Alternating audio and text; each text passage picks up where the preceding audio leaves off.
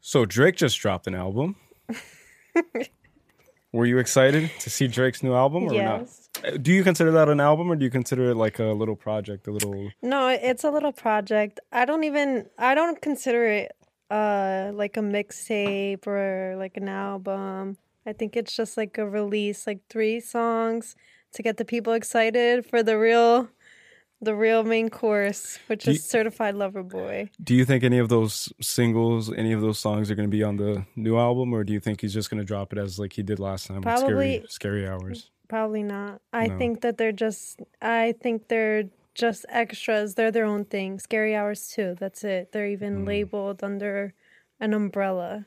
What tone do you think Drake is going to bring this time around? Is it going to be like Scorpions, like hyper aggressive? Is it going to be like... I have no idea. Honestly, what do you think? I don't know. Because he's not really beefing with anybody right now, is he? Like, do you know if he's beefing with anyone? He's still oh my God. He's still subtly mentioning Kanye. So Oh. so I don't know What to expect. I don't think he's gonna really beef, like, but he will throw in the subtle, typical Drake bars that he does, those little shots at people. The real question is, did he or did he not sleep with Kim Kardashian?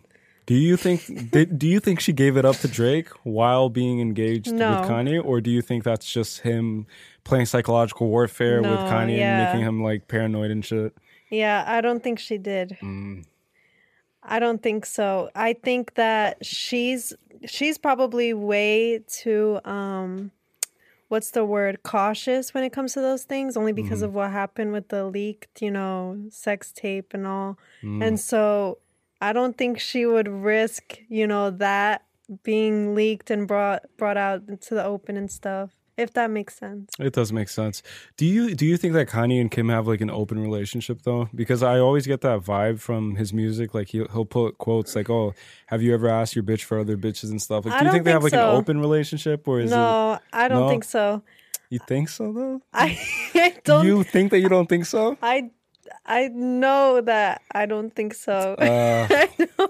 Only because, listen, they have 4 kids, 4 or 5. I don't know. I lost track.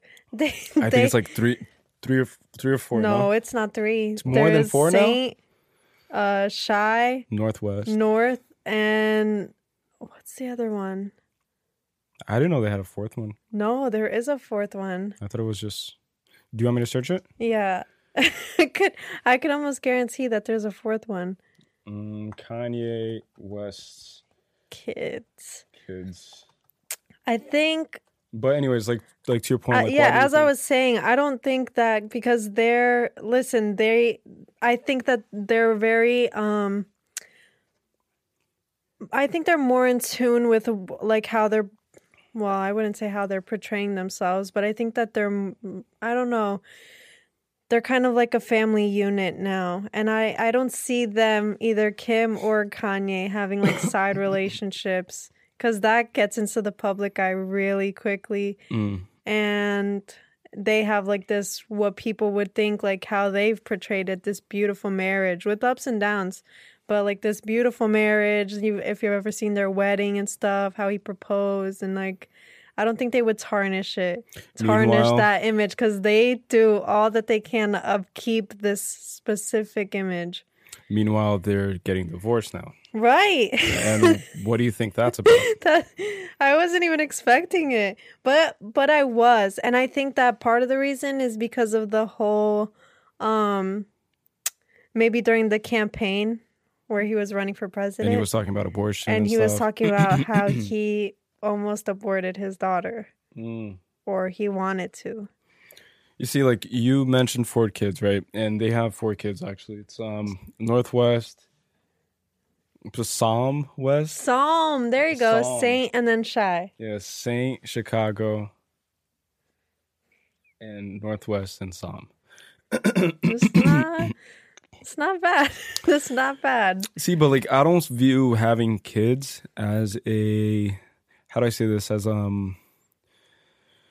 like Like, I think Like a sometimes reinforcement for a marriage. I think sometimes couples, they have kids to hold on to the marriage and to make the marriage worthwhile. You know, I think that a lot of like that's a common tactic or strategy. And you can kind of sense that with like not all, but some couples when they have like 5 or 6 kids and they pride themselves in it. If you really look into it behind closed doors, like their marriage is probably in shambles. Probably. And it's probably crumbling, and that's the only way to hold on to it. Like that's the woman's way of holding on to the man, and the man being entrapped exactly by the woman. Especially the idea of having more kids. It's like you need to have more kids in order to have like this excitement again. Yeah, it's the like only way. Being a parent all over again, doing the raising all over again. It's like the only way to keep that adhesive, sticky enough to keep them together. It's just like before television. Like people would only people fucked as a way of entertainment. What? Censor that?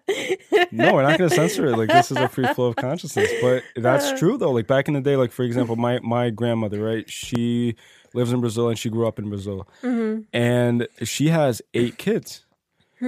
Right. So I think that, like, I generally believe that back in the day, like, there was not much more else to life. Yeah, and that's like my grandma and my grandpa, they're like a child of 6 or 7 or 8. Like yeah, it's always those numbers. Like, it's like a big family, a bunch of siblings, and so it's crazy. Yeah. I think it is definitely a way to, I don't know, because we kind of talked about it earlier about how like the pleasure of having a kid and raising it. And then people, obviously, I think a big part of why people would have multiple kids is because they're still trying to fill something. If that makes sense. You mean from the perspective of like projecting.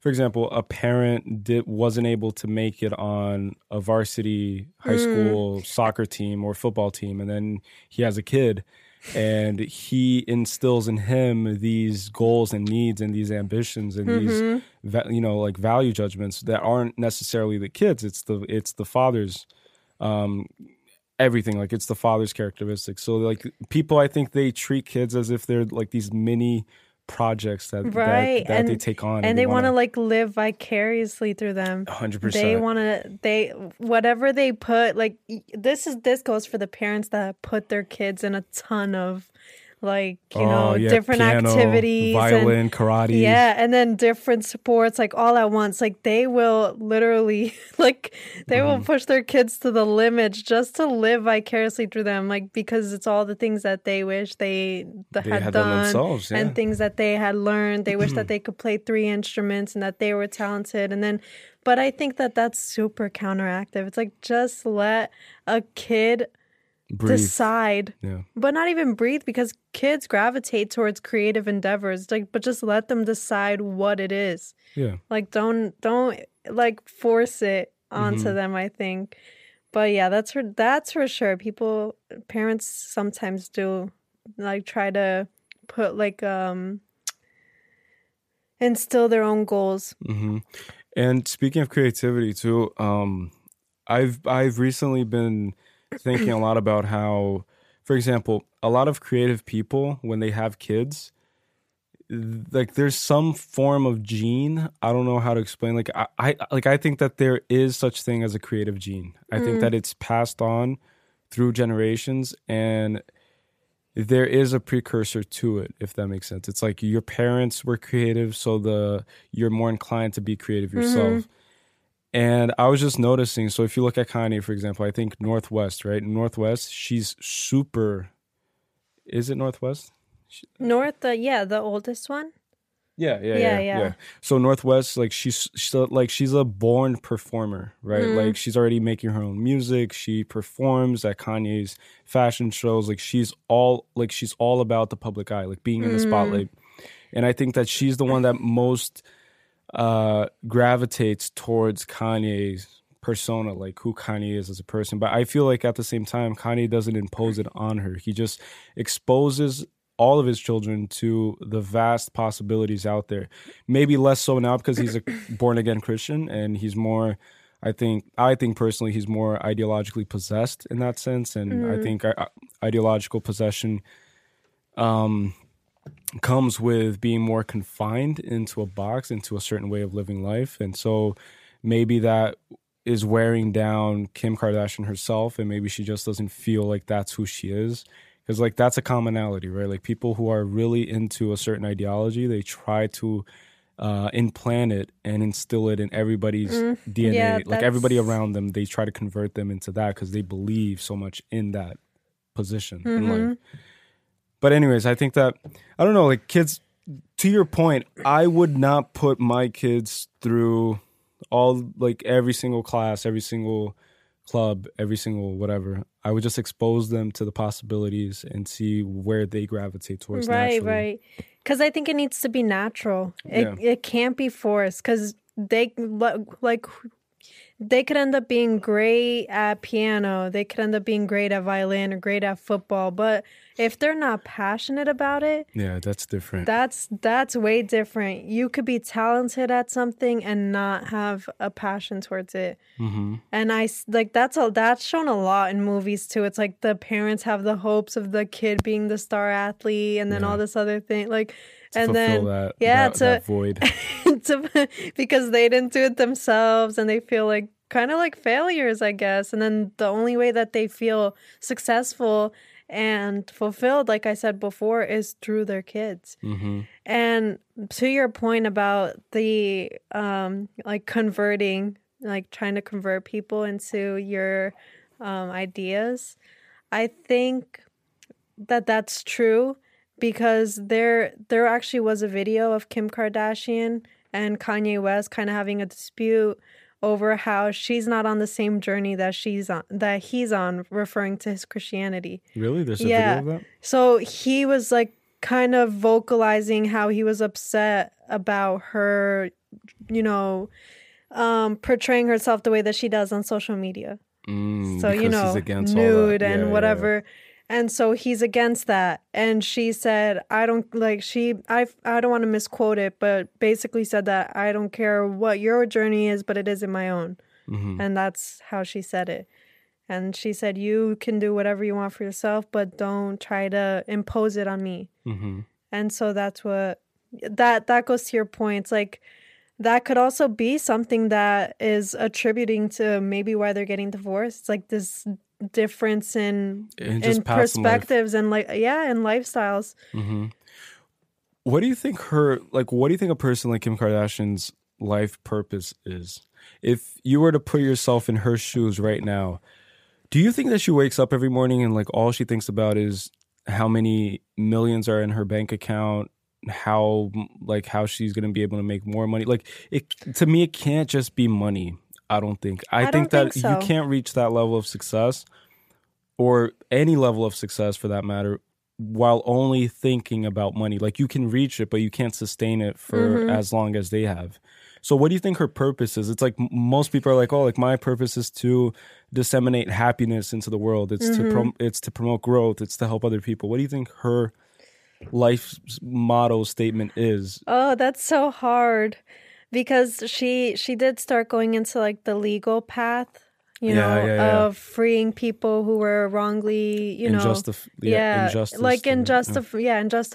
imprisonment and stuff. But I wouldn't say that that's her purpose, and I don't think that she thinks that that's her purpose. I think that I don't think our purpose is ever really clear to us. 100%. I think that maybe she thinks her purpose is using her platform. So she also created the Skims.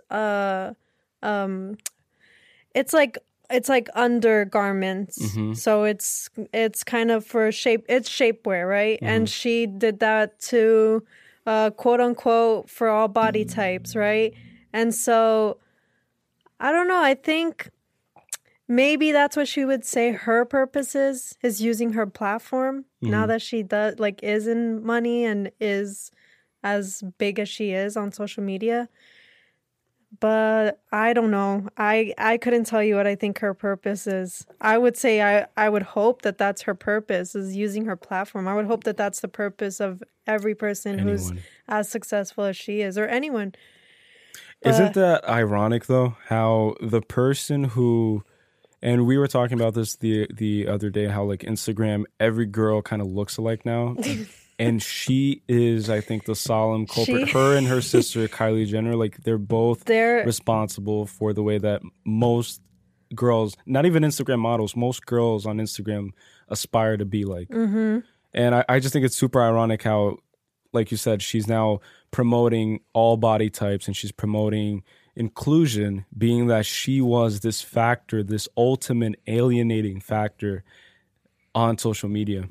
And now she's here like promoting that created like a staple image of what girls should look like. The hourglass figure. Especially that hourglass figure, definitely Kim Kardashian. Everybody got the hourglass figure perception because of Kim Kardashian. And I think the that's where is from Kylie Jenner, we can all trace it. No, I think the lips is Kylie Jenner. Yeah. Everyone will go to a lip surgeon and ask to make their lips look like Kylie Jenner. And then everyone will go to, a plastic surgeon and ask to make their body look like Kim Kardashian, this curvaceous.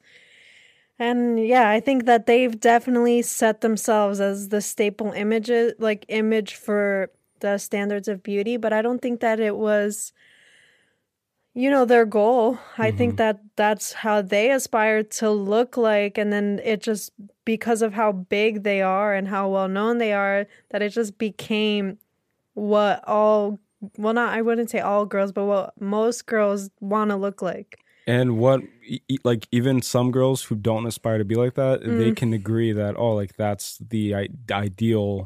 Yeah. Like body form. That's what men like, for example, or that's what I think is more beautiful is that, like, even if they don't aspire, they probably, or just agree objectively that is the new standard of beauty. At one point it was being skinny and being, looking like a model figure. And now it's this, and this is the societal standard of beauty, is looking curvaceous and having bigger, fuller lips and having a certain structured face and a curved nose. Like, everyone's changing their nose now too. It's wild. It's super crazy. It's crazy. Like, when do you think we made the shift from titties to ass? I don't know. Because at one point, just like you said, at one point, men, virtually every man was attracted to breasts. Large breasts. They didn't really care about if the ass was flat or if she had no ass or whatever. It was always about the breast, right? Like 1990s, early 2000s even. It was like the model, the Gisele Butchen or whatever her name is. It's like the supermodel. I don't know who that is. Gisele, she's Tom Brady's wife. No, but you have no idea who she is. Jesus. No. Anyways, I live under a rock, and I don't care about these. It's people. a supermodel physique and stuff, like a Victoria's Secret model, type of looking, basically with like the boobs, skinny and stuff. Yeah. And then at one point, though, there was a drastic shift to ass.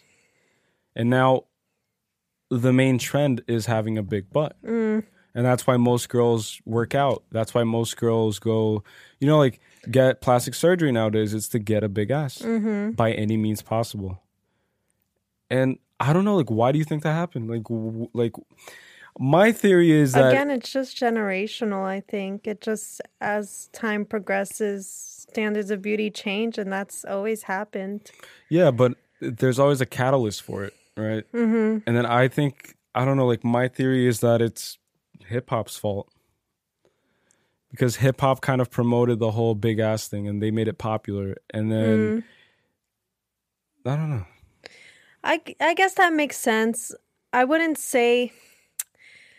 I think that it's. I think that it's a societal thing, right? I don't think that it could be blamed towards any one perspective. Like, you can't just blame it all on hip hop. I think that there's always a figure too that people are referring to. For example, there was a time where I think it was Marilyn Monroe where she was like more curvy and that more was chubby. like the ideal at that time too. And it was like, oh yeah, like this is what beautiful is and stuff. And then it changed. Then it was skinny and then it's always changing. And I think it's because there's always this like pop icon figure, someone that like leads that movement, starts it, and then everyone just kind of like feeds into it. Mm-hmm. So for example, in the hip hop community, there's like Nicki Minaj, and then there was a bunch of rappers who talk about how like fat her ass is. All the while, like, I think that it starts with one person and then goes on and on. Sorry, I always hit that. Mm-hmm. But anyways, yeah, that's what I think. Yeah, I don't know either. I just think it's interesting. But why do you think lips though? Like why like what is it about lips that you think attracts people? It's just a physical attribute that's like... I know, but why though? But why, like, what is it about lips? Because if you think lips about it, is like a sensual part of our body. Like we why? use our lips to kiss, you know, so having nice lips is something that's attractive. Like you want to have nicer, fuller lips because it's attractive because it's a sensual part of the body because we use it for sensual and sexual acts, right? And so I agree. Yeah. Just like eyes, like people think eyes are very like they like having eyes that look a certain way, a certain color. It's attractive because it's so intimate. Yeah. It's like looking into someone's eyes. Like that's another thing. Eyes in general, I understand why. It's just because like it's like a window into someone's soul. Everyone says, yeah, which is what someone says. It's super cliche to say, but it's true. But it's true because you can't really so much experience through someone's eyes. And that has been, I think, exacerbated with COVID too. Because now during COVID, all you see are people's eyes. So you don't see people's nose for the most part. You don't see their lips anymore. Like the only facial feature you see are their eyes. And I think that has taught. I think that if we take anything away from COVID, from this whole experience, is being able to better read people with less. How do I put this? With less input. So we're getting less input from people in terms of just facial expression, and we're being forced in this situation, in this scenario, this unfortunate scenario, that we have to just make do with what we have in every aspect, including human interaction. It's like people are expressing themselves with their eyes now. And I think another thing is it forces people, like let's say in the romantic aspect, it forces people to... If you want to approach someone, you're not approaching someone because you think they're pretty or beautiful, unless you're looking at their body. Or if you define your standards of beauty by body type, then that's something else. But you can't see someone's face and approach them because they're pretty, because they have a mask on, you know? So then it forces you to have a conversation with someone first. If that makes sense. It does. But what you said is true too, because we can only express ourselves with our eyes. And even while I was at work, it was super interesting. It's eyes and voice. That's what a lot of people like would only be able to talk about, is whatever you're wearing or whatever.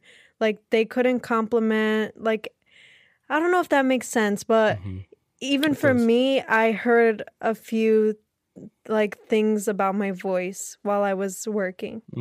And they would say like, oh, your voice is relaxing or whatever, or it's, you know, that type of thing. So I think that definitely it did force people to kind of read into our character through the eyes and through the voice.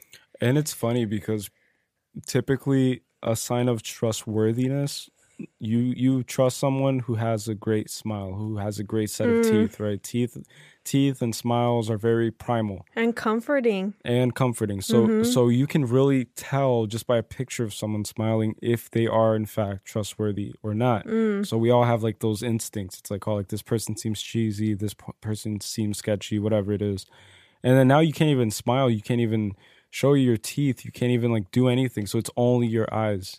And I think that it has worked for the most part. Like people have figured it out, and people have, I think, understood how how potent it is to see someone's eyes. And then now whenever you take off your mask, for example, next to people who you haven't seen without a mask yet, you're always surprised because it doesn't really match the rest. Like sometimes it doesn't match. It's not about matching it. I think that just by looking at the eyes, you already paint this mental picture of what the rest is going to be like. And then you're kind of deceived when it doesn't match. Yeah, it's so true. And another thing about what you said just now.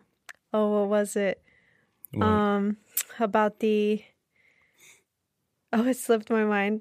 I forget. Never mind. About the eyes, about not trustworthiness.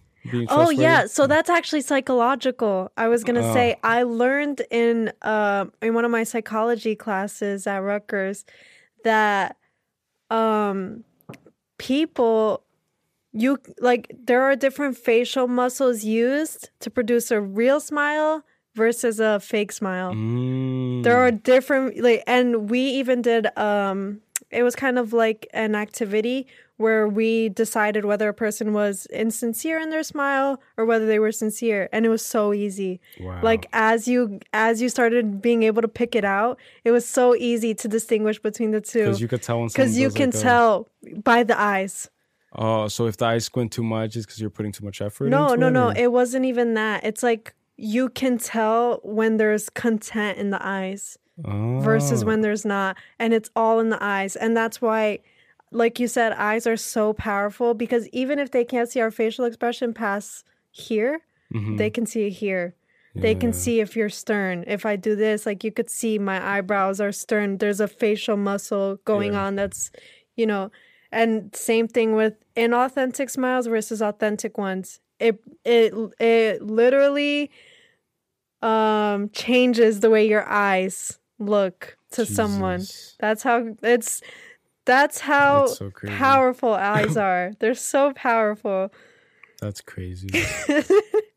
Oh, that's wild. Yeah, you can pick it out. And you can tell when someone is, fakely smiling, even in a picture. You know what, though? Like, I've always sucked at smiling, I think. And I don't think that's normal to say. Like, I'm just horrible at smiling in a sense where, like, I can't force it, right? So I'm not good at forcing it at all. Like, I'm not good at...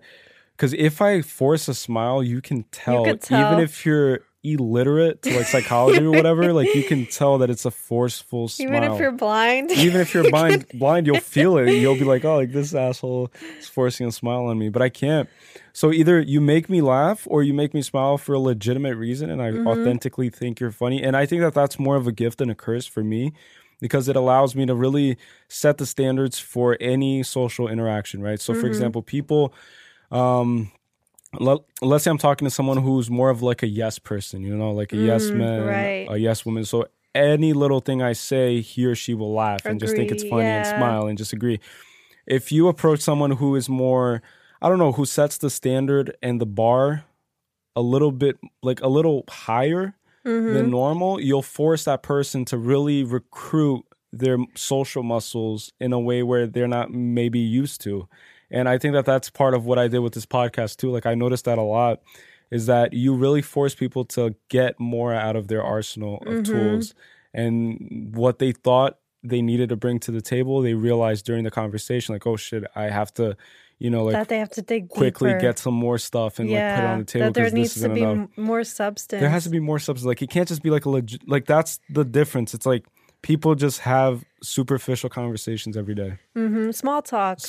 It's they're not used to, tapping into something. Yeah, no. And I always found this shocking whenever I would get at my job, whenever I would get approached by someone who would bring up a topic that didn't have to do with the weather. That's like the biggest thing is like how the weather is outside. Oh, it's so cold. Like I wish it was summer. It's so cold. Yeah. Oh, and you saw like how much it snowed. Like it's like no, I didn't see. I drove here and I was just blind and shit. Had my eyes closed. Such an idiot. I hate that. I hate that with a passion. No, I didn't feel it. Like I just like teleported from my house into here, and I didn't go outside. Is it really that cold? No.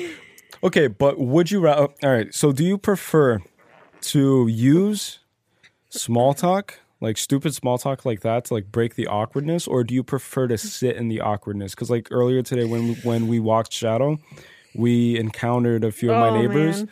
and it was a pretty awkward situation because, so just to give people a little bit of a backstory, we were walking my dog Shadow, and we encountered two of my neighbors, this older couple, and they were holding a child, right? The Probably kid, like 2 or 3. the kid was like 2 or 3, and the kid was really intrigued by Shadow, and he just wanted to approach him. He wanted to pet him, but what I'm assuming his grandparents didn't allow it, right?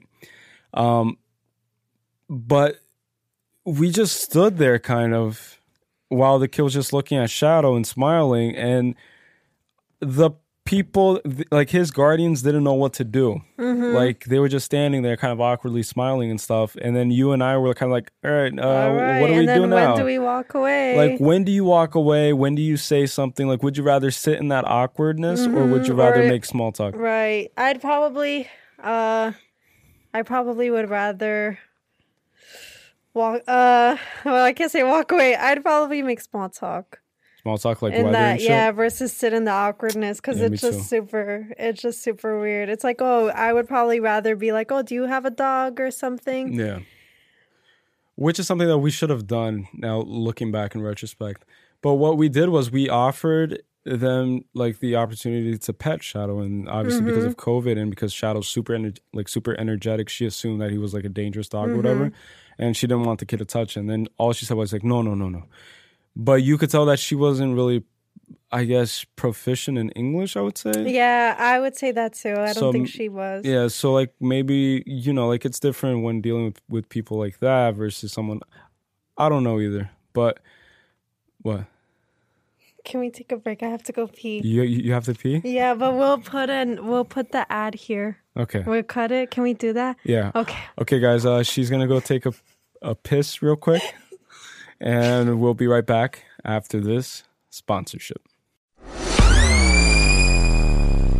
Mom deserves the best, and there's no better place to shop for Mother's Day than Whole Foods Market. They're your destination for unbeatable savings, from premium gifts to show-stopping flowers and irresistible desserts. Start by saving 33% with Prime on all body care and candles. Then get a 15-stem bunch of tulips for just $9.99 each with Prime. Round out Mom's menu with festive rosé, irresistible berry chantilly cake, and more special treats. Come celebrate Mother's Day at Whole Foods Market.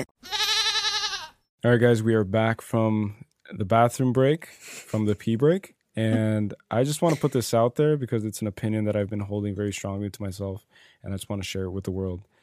I believe that women belong in the kitchen. Just kidding, guys. I don't believe that. But apparently Burger King does. And that's another thing that I wanted to touch on. Burger King, I think they're genius marketers in general. And you recently took the course on Masterclass about marketing and Got Milk and stuff. I think that really rubbed people the wrong way when they read the headline or the tweet, right? So purposefully. So it was all calculated, right? Like, how do you create buzz about your business nowadays in this super postmodernist nerfed generation, like the snowflake generation? How do you create a buzz about your business? You infuriate people. You trigger people. I think that triggering is the ultimate weapon now to garner attention and recognition in society. Quick question. Yeah. What is the snowflake generation? Snowflake, I'm so out of the loop with everything. So I heard about snowflake not Ted Bundy, sorry. Oh my God. Ted Cruz's dog. Ted Bundy. Ted Cruz's dog? Ted Cruz's dog's name is Snowflake. No, that's not what I'm talking about. Oh. I'm not talking about Ted Cruz's dog. Jesus Christ. And he abandoned his dog, apparently, to go to a trip to Mexico. I heard about that, too. During and the snowstorm. during COVID, too. And he's a politician. And people are like, well, wait, are senators allowed? Dipping? No, he's dipping. Like, he's leaving us here in Texas in extreme cold weather, like by ourselves, leaving his dog behind and going to Cancun. No. Snowflake generation. is supposed to represent the fragile mindset that a lot of people have nowadays. Wow. So it's like people who get triggered easily, people who... Because they're so like delicate and sensitive. Yeah, they're fragile-minded. So that's what it means. I think that the best way, and Burger King nailed it, is to trigger people nowadays. And they did it with this statement. They tweeted out that women belong in the kitchen. But the backstory to that is that shortly after, they explained what it meant. And they were announcing this sponsorship of this scholarship for female Burger chefs. King employees to pursue their culinary careers. And but think about it though. Like they put out an ad in the New York Times, I think, right? A whole page explaining that. And then in bold capital letters, they put "Women belong in the kitchen." And that title, and this just goes to show how people are super quick to judge and they don't read or have any desire to really look into the full story of anything. They want any opportunity they can to be outraged and to cancel anyone they can. True. That they just read the title, read that one tweet, didn't wait 5 or 10 minutes or however long it took for them to put out the second one, and they already started trying to cancel Burger King. Right. And I think it's super interesting because people consume fast information now. It's like when you get information, it's so quick. And then... it's so, like, they digest it so quickly. I don't think they digest it No, but all. I'm saying this fast information, right? Oh, okay. They digest it so quickly without, like, waiting for it. It's kind of like an appetizer, right? It's like when people put a rumor out there and they digested it so quickly. They didn't even wait for, like, the main course and the rest of the meal to... make itself presentable at the table so that people got the whole story. Or to even fact check it. Right, exactly. Like they'll put out that, like, do you know how many times celebrities have been pronounced dead on the internet? And another thing. All the time. That it's so true. And there was a video after Kobe Bryant's death of like a plane crashing. It wasn't even his plane. And people were like, holy shit, his helicopter crash. Look at this. Oh, yeah, helicopter. Yeah. Look at this, whatever. I saw that video. And people were saying that this was the crash of his death, and it wasn't. Yeah. And it was so crazy. I'm like, how? It's just, I think that it's like social media is all about fast information. It's whatever you can, like whatever is accessible. And then if it aligns or doesn't align with whatever you believe, then you, like a lot of people automatically feel opinionated on something. But and it's kind of like this arms race to see who can control misinformation, I think. It's not even about informing people anymore. It's about misinforming people to feed and suit your own personal agenda. That's true. So every news outlet does that. They kind of distort the news a little bit. There's no true, linear, straightforward, factual news outlet. Everything is distorted to suit a certain agenda. And that's just where we're at right now. Like, you can't trust anything you read. Like, you can, like, we were reading an article online recently about Potato Head.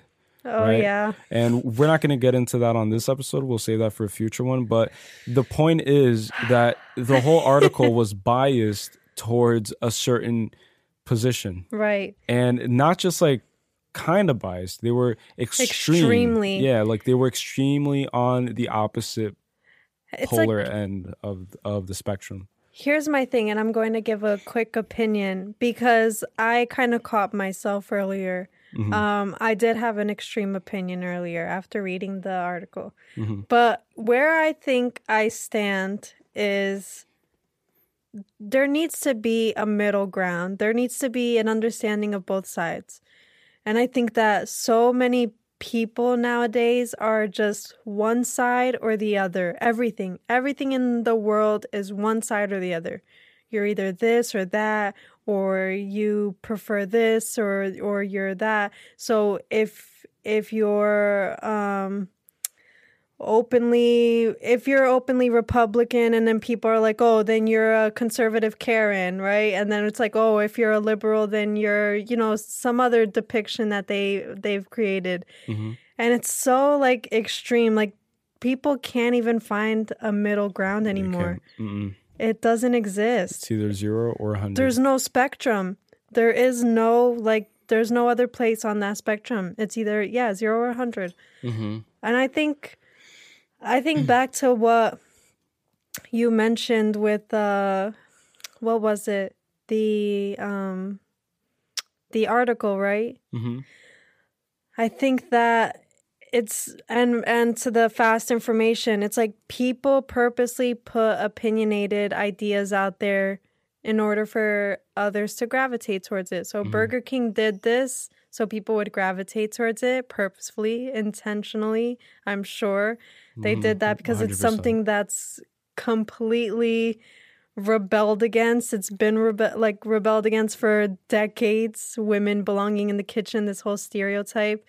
And it was to enrage people. And then it's like, oh, wait, but no, it's not. But either way, people are already trying to cancel Burger King just for the advertisement alone. I think that their intent was to break the internet. And I think that they were able to do that because everybody, like, they're the main talking point now for every discussion. Especially in the fast food industry now. Everyone's just focused on Burger King. And this kind of coincides with McDonald's releasing their plant-based burger, I think it's called, from like Beyond Burger or something. Right, yeah. So every fast food company is in this race to see who can perfect the plant-based meal so that they can kind of capture the vegan population, which is growing every day. But I think that that's great because it took all of the attention away from McDonald's product and it just focused people to focus on the name Burger King. Who cares about McDonald's and vegan stuff? Like, that's been done now. Focus on this because we're doing something for... I have a question really quickly, and we kind of touched on it. Do you think the world will get to a point where everything is vegan? I don't think everything is vegan, but I think that we'll get to a point where eating meat just simply won't be sustainable anymore. And like eating factory farmed meat just won't be something that you can have easy access to. And the reason why is because I think that something great and beautiful happens when you are at the intersection of science, development, and advancement and economic stimulus, if that makes sense. So the economy is promoting and kind of sponsoring scientific endeavors to come up with solutions for global warming, for carbon footprint, like all of these planetary problems. You know what I mean? It's like humanitarian problems. So I think that we'll get to a point where either it's vegan, made out of beans, black beans and chickpeas or whatever. Or soy. Or made in a lab. So I think that, like, I think meat will be like this specialty thing. It'll be like super expensive. Oh, what a world. It'll be like super nostalgic as well, and your like grandkids will like exclusive for the people who can afford it. Yeah, and your grandkids will be like surprised and kind of confused and like, why do you get the meat from this animal that's living? Like, why is this happening? I think so. I think it's it'll inevitable. Get there? I think it's inevitable. Inevitable? I don't want it to get there. Me either. I love meat, but I think that idea is just unsustainable too. Why? See, I can't even say because of the economy, because how much profit would people make if they... But listen, it's lower cost to have these mass production farms of cows and chickens. It's lower cost than creating labs to make, I don't know. I think it's lower cost. Really? I don't know. I'm saying I think. I'm not sure. But I would say that I believe it would be lower cost for people to have slaughterhouses versus labs trying to create all new different types of vegan foods. I think and I'm not an economist, and then that's why it's more expensive, I think. But I think that I kind of lost my train of thought. I think From an economist perspective? I'm not an economist, but I think I forgot what I was going to say. You said about, I think there's more overhead to do the whole lab thing. I think there's more money up front.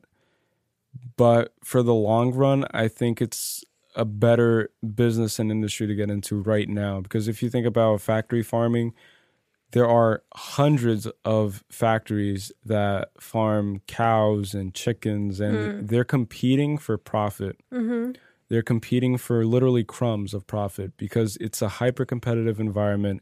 These big companies, these big brands, these big resellers of their products are like hold all the bargaining power, if that makes sense. Like they have all the leverage because they're the mass distributors. So they can pick and choose which factory supplier they get it from. And so if they're getting it from Mr. Joe over there, who has a factory farm in Louisiana for, let's say, 50 cents per chicken, right? Just throwing random numbers out there. Maybe Ben in Wyoming has another factory farm and he sees that that company gets it from Ben. So he'll be like, oh, gets it from Joe. And he'll be like, I forgot what names I used, but do you know what I mean though? Yeah. It's like he'll make his, like he'll look at his profit margins and see how low he can push it. So if he could sell it for 35 cents to them, they don't really care. Like they just want the cheapest source. That's true. So they'll like all kind of like kill each other over who gets the main suppliers. But because they need it, it's high demand. That's my point. When will meat ever not be in demand? But I think that could be said about riding trains and stuff. And like prior to every big invention, everybody doubts it and says like, oh, like I'll never fly on a plane. I'll never stop using the locomotive, the train or whatever, the coal fueled train. I see what you mean, but there's always resistance, I think. But I don't know. This is diet, right? And I think that you can only change it so much. I don't see us, like, even if we got to a point where food was like virtual and we like consumed like like emptiness out of the air, because I've seen that in like TV shows, like these holographic, like, and then you just consume it and you feel full. That's coming too, by the way. I like see 3D printed meals. See, I don't think it already exists. Yeah, but I don't think that's. I don't think that people will be fond of that. And I think demand is so important. I saw this video recently where they 3D printed meat, like red meat, using cells or whatever the fuck it was. But it's not real. It's not real meat, but it was 3D printed. And then what happened, which I found interesting, this was in Spain, one of the main Michelin star restaurants adopted that meat. And they put it in their menu as like a high ticket item. And it became hyper popular because everybody out of curiosity, it's super expensive. And then everybody out of curiosity sometimes, like they would order it just to be fascinated. And then the chefs would pride themselves like, oh, and after the fact, they would tell the customer, oh, that was printed. And then everybody's just astonished. They're like, what the fuck does that mean? And they show the whole process. It's like it literally prints out a piece of meat and they cook it. Is it real meat? Like, well, obviously it's not real, but it's made out of cells. I think it's made out of animal cells. So you can chew it then, right? Yeah. Like it's palpable. It's real. Like you eat it. There's no such thing as like holographic meat or anything like that. Well, we saw that thing. Who's doing it? What? Is it Apple? No, it's not Apple. Oh, Microsoft. Microsoft with the whole like holographic. What's that called? Avatar next to you. Yeah. I think that's so crazy. But see, that's something that you can't feel it. You can't feel that person there, but you see it because, well, obviously you have the virtual goggles on and stuff. But I think I wouldn't be surprised if there was like a meat that I can't even chew, and then they're like, "Oh, but if you just like ingest it, you'll feel full afterwards." It's like... No, I don't think it'll get to that, but I do think that printing meals is going to be a thing. That'd be crazy. It's like, but think about it though. Instead of you having a whole fridge full of food, like you'll just, because I think it makes sense. Would you like? you would buy into that though? I would if I trusted it. Like, my whole thing is just trust. It's like, if I trust that something is legit, and if I understand where it comes from, like, I understand where meats are sourced from. Like, even if it's not the best quality meats because of the environment that the cows are brought up in, I understand how, like, where meat comes from. It comes from a living, breathing animal. Like that's where it comes from. And I know that it can be trusted because it is a habit that we've had ever since the dawn of humanity, like the start of civilization or whatever. What would you do if all the meat that you're eating now, you found out is just printed? What would I do? Yeah. Like, how would you feel? I would feel fascinated. Really? Honestly. Yeah. I feel a little betrayed. I would feel a little betrayed, but yeah, I would definitely be fascinated. I would feel a little betrayed too. Because it's like, it's so easy to, like, for us to be manipulated. We're so susceptible to it. Mm-hmm. And so I wouldn't be surprised if for example, like, when you're sold a technological device that you're being tracked all the time, and that you're, people are recording your searches and stuff. I wouldn't be surprised. We're so susceptible to, like, these, I don't want to say manipulations, but it's just There's like propagandas and stuff. Yeah, I guess. So I wouldn't be surprised if that eventually becomes the case, where one day they're like, oh, like, all this time you guys have been, consuming whatever, and then everyone's just, like, in shock. Mm-hmm. But that's funny to me. But I think, again, that's going to take a long time. Because from what I saw in this video, the meat itself does not look like real meat 100%. Like you can tell that it's kind of like a Play-Doh consistency. Yeah, just like vegan meat, you could tell it doesn't. But vegan meat is getting harder to tell because that's, like, legitimately plant-based. Like, it's made with plants and stuff. It is, and the texture is also imitated. It's not hard to tell by the smell. I feel like I have such a distinct nose, and I feel bad for anyone who's, like, lost their sense of smell during these times. Because of COVID? Because of COVID, or their taste. But I have such a distinct nose that I can tell when it is or isn't. Because it has, like, a chemical smell and stuff? It's not even a chemical. It's because it's just like, how vegetables, the smell of vegetables, the smell of different foods, because you've always had your sense of smell. Yeah. And so I think it's easy to tell by that. But yeah, you're right. In the appearance, it does get hard. But one other thing that meat is easy to distinguish versus vegan is the blood aspect, I guess. You could kind of tell. But they can mimic blood too, and that's what they're doing a lot in laboratories. You think so? That's so weird to me. They're not mimicking blood. I think they're just producing blood with, like, myoglobins and stuff. Like, I'm not a scientist and I haven't really done my research on it, but I'm pretty sure, like, they're injecting blood into these fake meats to make it seem more realistic. But I think that there's a big distinction between vegan products and these, like, fake meat products, right? Because, like, they're trying to replicate meat for meat lovers, right? It's not made out of like what you were saying before, beans or chickpeas. Yeah, no, even soy is a product along those lines. It's not a factory. Yeah, it's not a lab based. Yeah. And then so that's a vegan product or a vegan way. And then what they're trying to do now is, like, recreate the whole animal thing without using the animal, which I'm all for. So, like, that's what I'm saying. It's like, if it gets to a point where they perfect it and I can eat a plate of picanha or like some, like, ribeye or whatever and not really tell if it's made in the lab or not, I'll feel super paranoid to an extent. I'll be like, oh, so if they're able to produce this and make it seem real, so what else about the fabric of reality is also fabricated, Super true. But that's a whole completely different story. But I think it'll get to that point where we just can't distinguish anymore, and it'll be like you're eating that and they won't need cows anymore. And I think the whole economy will shift and adapt accordingly, just like it did with COVID. All these factory farmers, they'll either go out of business, a lot of them will, and the few that survive and have savings and have money to like invest and have government support, they'll create their own factories, their own science labs and stuff, and invest in that technology because it's a technology-based economy now.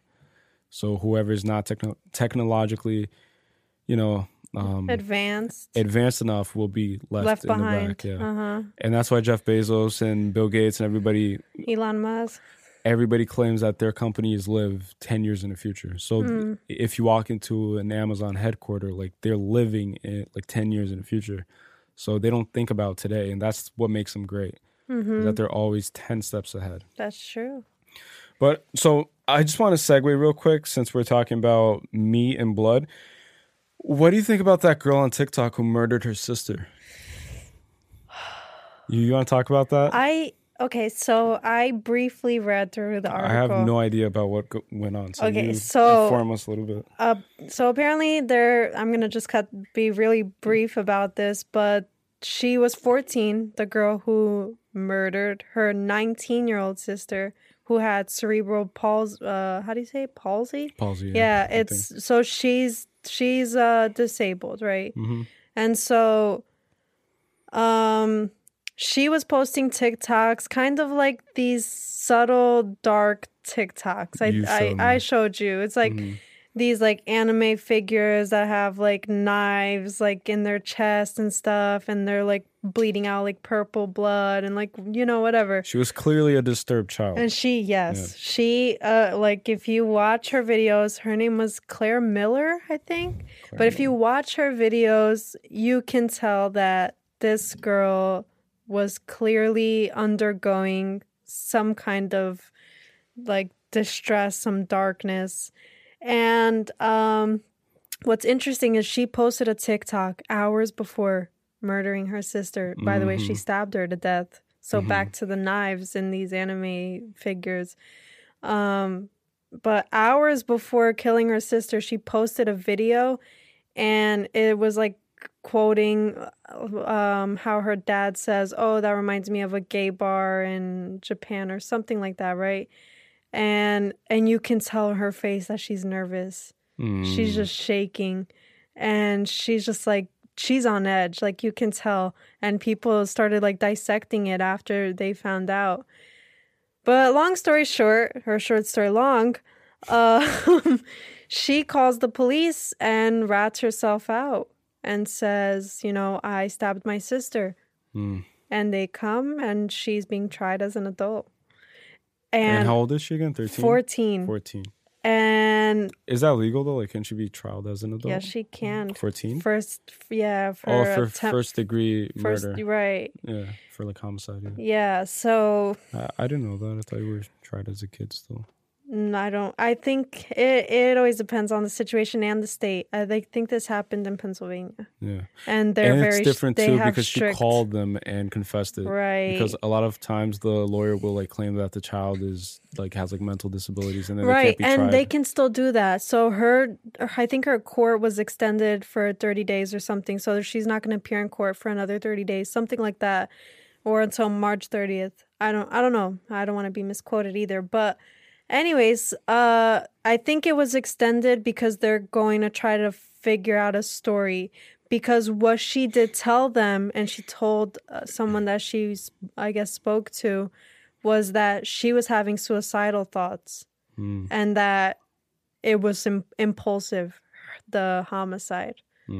So her intent was originally to kill herself. And she ended up killing her sister. Which is crazy because she posted a picture a day before of her and her sister just smiling. Right. And then she also put in the picture this giraffe stuffed animal, and then covered in blood. No, in the picture smiling together with her sister. Oh, like the giraffe was in the picture. Yeah, and then the next video was like the giraffe covered in blood. It was, and she used her sister's dead hand, I think, and she filmed it or something like that, like you said. I think that's what people said, but I saw it looked like a glove. Oh, okay, yeah. It looked like a glove covered in blood. That's what I saw. I don't think I saw like a dead hand. But So, TikTok did remove all the videos, and people are starting to repost them on fake pages. yeah, which is what we saw. But Yeah. so if there was a glove involved, then that means that her intent was to cover up her tracks, right, I guess, and try to get away with it. I think so. And then she maybe got heavy conscious, and she after the fact, as especially a kid would, yeah. Because I don't think a lot of like serial killers feel like remorse the way that she probably felt minutes, seconds later. Mm-hmm. But yeah, I personally, the way that I felt was just kind of upset, especially at the parent, because I don't know if both are present or not, but especially towards the parents. Yeah, like where were the parents during all of this? Where is the supervision? I get that this happened at night, but it's like you don't see what your children are posting on TikTok or what they're absorbing every day. You don't see you don't hear maybe the child cry out like I think that there's a huge disconnect and stuff between like parents and their kids. Oh my gosh. I think they're in their own bubbles. Mm-hmm. Like nowadays it's like everyone is just in their own little world. Mm-hmm. And the parent has no idea what their kids are consuming. Yeah. They don't have any more parental codes or anything like that. Like the parent himself or herself have their own TikTok. Meanwhile, you know, like it's not one of those things where I don't know, like if it was my kid, for example, I think that I would personally, and I don't have a kid, so I can't really speak on it, but just overall human nature, I think that I'm very good at assessing whether or not someone is off, if that makes sense. So it's like you can tell when someone has psychopathic tendencies. Like we all had that friend in high school who was kind of weird and who would sit in the back and who would draw dead bodies and shit, and who would be extremely socially awkward. And nowadays, like on TikTok especially, which I don't condone and I don't think is necessarily right, but people are making jokes about school shooters and stuff, and they'll always be like, oh, it's always that weird kid. Yeah. And sorry, what were you gonna say? I was gonna say, and I forgot. I was gonna say that. Oh, never mind. You could continue. It'll come to me. But yeah, no, and so back to like parenting and stuff, I don't think that I would allow my kids to have that much liberty and freedom in terms of consuming stuff on the internet, because the internet is a horrible place to be right now. That's exactly how I would not let my kid on Twitter at an early age. I would restrict them. Like my kids will play outside. I don't care if there's no more trees by the time I have kids. If all trees are extinct, they're gonna find a way to play outside. Like they're gonna find a patch of grass, a patch of land, and they're gonna play in the dirt. They're gonna get dirty. They're gonna come back home, shower, and then maybe at night. Kid. Then maybe at night I'll give them an iPad. I'll give them access to the computer. I'll give them their phones back. Like I don't know. Like it has to have balance too. Yeah, because you can't censor it, right? There's no way to censor your kid from technology in this new day and age of technology. There's no way. And I just remembered what I was going to say. If you were spending enough time with your kid, you would be able to read.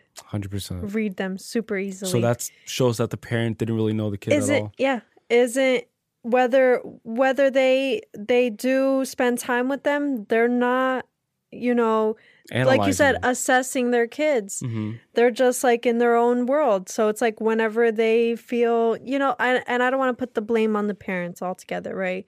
Because of course there's a bunch of other things, like we were talking about, content that's absorbed. She was obviously watching anime with like people dead with like knives stuck in them. And then maybe in her head it was just normalized. And she's 14. And I get it. Okay, so you're going to have like a 12-year-old boy playing Call of Duty and killing people and stuff. And you're going to have this little girl watching anime stuff and they're like, killing each other.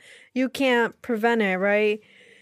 But it's like just being mindful of it and making sure that there's a moderation, because you need everything in moderation. Yeah. Because if you overconsume something, it starts to change you. Because I think that you become desensitized. I think kids need to be pushed into into socializing as much as possible. Like they need friends, they need social groups, circles.